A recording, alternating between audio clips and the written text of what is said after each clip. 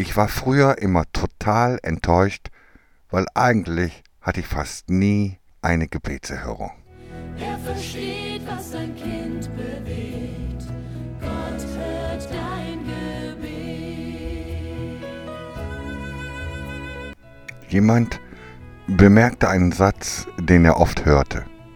Gebet ist Reden mit Gott. Er sagte mir, dass seine sogenannten Gebete immer Gleichklang-Gespräche sind. Mit solch einem komplizierten Wort konnte ich nicht sofort etwas anfangen, aber dann erklärte er mir, ich war früher immer total enttäuscht, weil eigentlich hatte ich fast nie eine Gebetserhörung. Und deswegen überdachte ich das Konzept Gebet. Es gibt etwas, das kann man nicht beschreiben.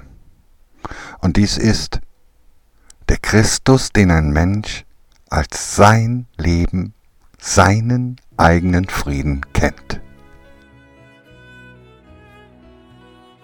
Bei dem Thema Gebet bekam ich mal eine Beschreibung, bei der mir auffiel, dass die Person in einer Ruhe war, in einer Gelassenheit, völlig ohne Unfrieden und für sich selbst selbstverständlich bekannt war, dass Gott seine Situation schon abgeschlossen hatte.